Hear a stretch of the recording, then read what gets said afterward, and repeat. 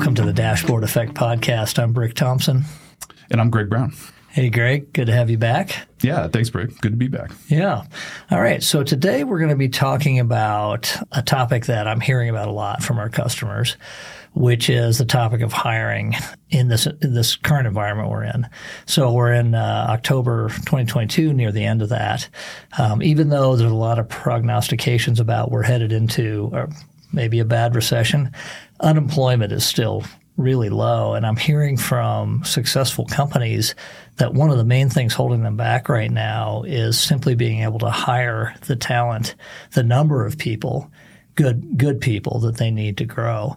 And so we wanted to talk today a little bit about how you can use BI to help you. Yeah, that's right. And this does come with the caveat. We're obviously not an HR or recruiting consultancy. Yeah. That's not the way we look at the world. We look at the world through data glasses, so to speak. And so, we understand that a lot of companies have talent acquisition platforms, applicant tracking platforms. Those have a lot to offer. Companies have a different landscape when it comes to those tools and the data points available to them. So that's what we're really focusing on is regardless of the systems or infrastructure, what are the data points at your company and how could you consolidate that into a way to visualize hiring performance? Good. All right. Well, we'll jump into that quickly. I just want to say, as you mentioned, these applicant tracking systems, platforms, they'll have native reporting. And you used a system in a previous career where you were doing a bunch of hiring. And your experience was, yeah, it's in there, but it takes a bunch of work to get to it. And what we're talking about and where we think there's value in using BI, even taking that same data, is that you can fine-tune the reporting to what you care about to really drive your hiring process. And you can set your KPIs so that you're seeing, for example, a number, a part of the report goes yellow if your average days to scheduling an interview goes over what you want it to be. So you can really manage your processes, that type of thing. That's right. And even considering the composition of certain platform companies where you have legacy systems coming in, some systems have more capability and data points and reporting than others. And you have to have a complete picture of how the company is performing, right, which you can't do by just massing up different sources. Right. If you're part of a PE-owned company that's doing acquisitions, yes, that's a constant challenge. Yeah. Okay. So what are the types of data that you think could benefit from going into a sort of more generalized BI system for reporting?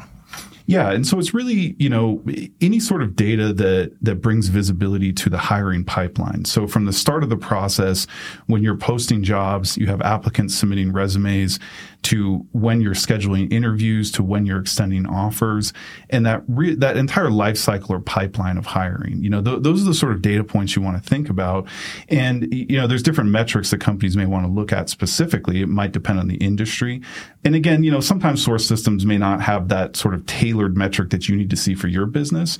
Other times it's just hard to visualize and see that. But really in general, it's those data points relating to the hiring pipeline and your performance in that. Okay. So let's get specific. What data points are you thinking about? Yeah. So things that come to mind for me are the time it takes companies to respond to applicants when they first apply for a job. The other one that comes to me, and I can speak to this a little bit from my past experience, is the number of days or the amount of time it takes from an applicant that's applying to the actual interview taking place. And one of the reasons, of course, that metric is so important is that you have to imagine, again, certainly in specific industries, that applicants are applying to a number of jobs. And the first maybe 2 or 3 interviews that applicant has, there's a greater likelihood they may not come to your interview if it's a week later or 5 days later. And so that's an important metric to consider. How much more successful could we be if we improve that by a day or 2 days? And so I think that's one that comes to mind for me as well. Yeah, that makes sense. I mean, it's such a competitive hiring market right now that if you're, 5 days slower than your competitor, that could cost you a great applicant. Yeah, absolutely. And, there's more advanced applications or data points that companies collect. I mean, some companies do candidate surveys or interviews after the hiring process to really understand how did the recruiter perform? Were you able to ask questions during the interview? Did our job description match how the hiring manager portrayed the job in the interview? And it really gives them an understanding of how people are conducting themselves and the process in hiring and where there could be some opportunities to improve. And that sort of survey and data collection process might not be feasible for every company. Sure. But that's another example of how you could use data to inform your strategy and decisions on where do we need to improve in that hiring pipeline. Yeah. Okay. What if I don't have a applicant tracking platform or system? How do I do it then? Yeah, that's a great question. It's not a prerequisite to building a dashboard and creating visibility into your hiring pipeline.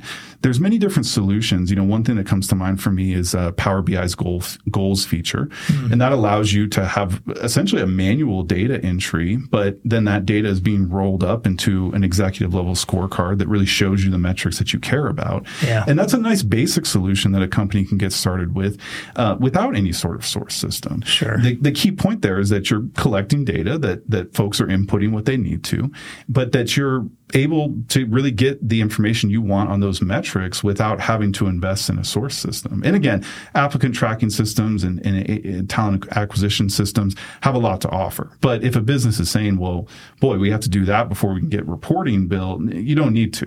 There's other ways to do that. Yeah. And you could put data straight into Excel and create good reports off of that. I think, even a company as small as us, we're 32 people, something like that. So we have a small HR department. People share roles there. But there's responsibilities around hiring that even the couple of people that are working on that, we have reporting for that helps them to know whether they're on track. And a lot of times it's not the case that, someone's just shirking their responsibility. Most times it's not. It's the case that it's busy. There's a lot going on. There's a lot of churn, and it's easy to let a day or two go by when you meant to respond a lot quicker. And if you have a report, we put a lot of TVs around our office with reports on. If you have that, you see really quickly, and you can go and fix that. Yeah, and I think for the folks that are involved in that, the hiring managers, the folks that are making the decisions and taking the actions in the hiring pipeline, it's important for them to see that scoreboard and understand, where could I improve? How am I performing? And to really have a daily update on that, to not just get a sense of, well, I think I'm doing good enough, but I don't really have a place to check necessarily. And of course, we talk about that and how dashboards provide that in all different areas of a business, not just hiring. Yeah, we have a client company much larger than ours. They're PE backed. There's a big platform and a bunch of add-ons to that, a bunch of subsidiaries. They don't have a centralized applicant tracking system. Part of their hiring function is to go out and get data from all of these subsidiaries on how hiring is going, things like open positions by position and by market and days to fill and all that stuff. And they gather that into Excel, and then they can do some reporting out of Excel, but we're helping them to turn that into a more easily digestible dashboard that everybody on senior leadership can see. So they can see whatever level they're at. If they're at the top level, they can see sort of the aggregate view. Or if they're working in one of the regions or one of the subsidiaries, they can see just their stuff and maybe even how they compare to how others are doing. And this is just a critical problem for them to solve because they can't grow. They could easily grow. They have the business, but they need the people to be able to deliver the business. Yeah, and you need a quick way to just check, where do we stand today? Where do we stand this week compared to last week? What conversations do we need to have this week to try to get movement on some of the metrics and figures that we're seeing that we think we could improve? And like you said, it's rarely that someone's just not doing their job. There could be other hurdles or issues coming up that are impeding their ability to improve these metrics. But unless you have a scorecard and a way of visualizing and starting that conversation, you may never have it, and you may never get to the root of where is the opportunity to improve. Yeah. Okay. How else can people benefit from data in this process? Yeah, I think a couple of different areas come to mind for me. I think, as I mentioned, with like candidate surveys and information like that, it's hard if you imagine yourself as the CEO of a standard mid-market company. You can imagine that, I feel like my hiring managers are doing the right things, or we're starting interviews on time. We're giving applicants a good sense of the business. We're showing them the benefits of working here. But you don't I mean, some of that's trust. You can't be there for every single interview. You can't see all of that. And so getting those kind of insights, I think, can be interesting. Like I said, it's not appropriate for every size company, but that's one area where you can get more data on how that's. And you would do that through surveys after the fact? Yeah, correct. Yeah. Okay. And, of course, there's all the standard stuff with surveys. Some people won't fill them out, but, you would hope to get a reflective sample size. And of course, if you send those to applicants that are accepted and rejected from jobs, you'll get some candid feedback. And, you of course, can anonymize that feedback. You can filter it so that it's channeled the right way. But ultimately, it gives you a sense of, okay, when that person walked through our front doors, virtually or in person, what was their impression of our company? Did we put our best foot forward? Because, of course, that's going to massively hamper your ability to compete with other companies when you're looking to hire. Yeah. Okay. It sounds like we are kind of HR experts. No, just kidding. All right. Anything else you wanted to add to this? No, Brick, I think we covered all of it. And again, we're not HR experts, but we are, experts at analyzing, okay, what is the landscape at your company? What's the data environment? What data points do you have? What can we create here?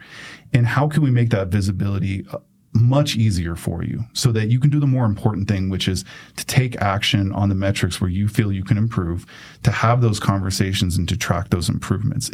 It starts with the visibility and awareness. That can be done in a lot of different environments, either with a lot of different systems or with no systems. And so I think that's what we are more the experts on. I think that we would always look, and we do this in any functional area, to partner with the subject matter experts at that business. They often know more about their individual industry or vertical than we do. Sure. And so we have to partner with them to understand, okay, what is it you would like to see? And let's pressure test that a bit. But then, okay, we think we can construct that for you. Let us figure out that data strategy to get there. That's what we're the experts on. And again, such a critical issue, regardless of where things go on the macroeconomic side. And, I can feel pretty confident without being an expert that there'll continue to be fierce competition, especially in certain industries over the next couple of years. Yeah, definitely. Well, I think this is an interesting topic just because it highlights how you can apply data to just about any business problem you've got. Typically when you're thinking about BI, you're thinking sort of operations data, how's the factory running? How's the sales team functioning? Tell us about the financials, that type of thing. But in HR, it tends to be a little squishier, but you can apply it just the same way there. There's still business processes and there are still metrics to gain value from. That's right. And like you said at the top, if that's what's inhibiting your growth as a company, that's where the urgency should be to create that visibility, just like you would in any other area of the business. So. Okay, well, we'll go ahead and wrap up. Thank you, Greg. It's been an interesting conversation. I'll see you again soon. Yeah, thanks, Brick. Always my pleasure. All right.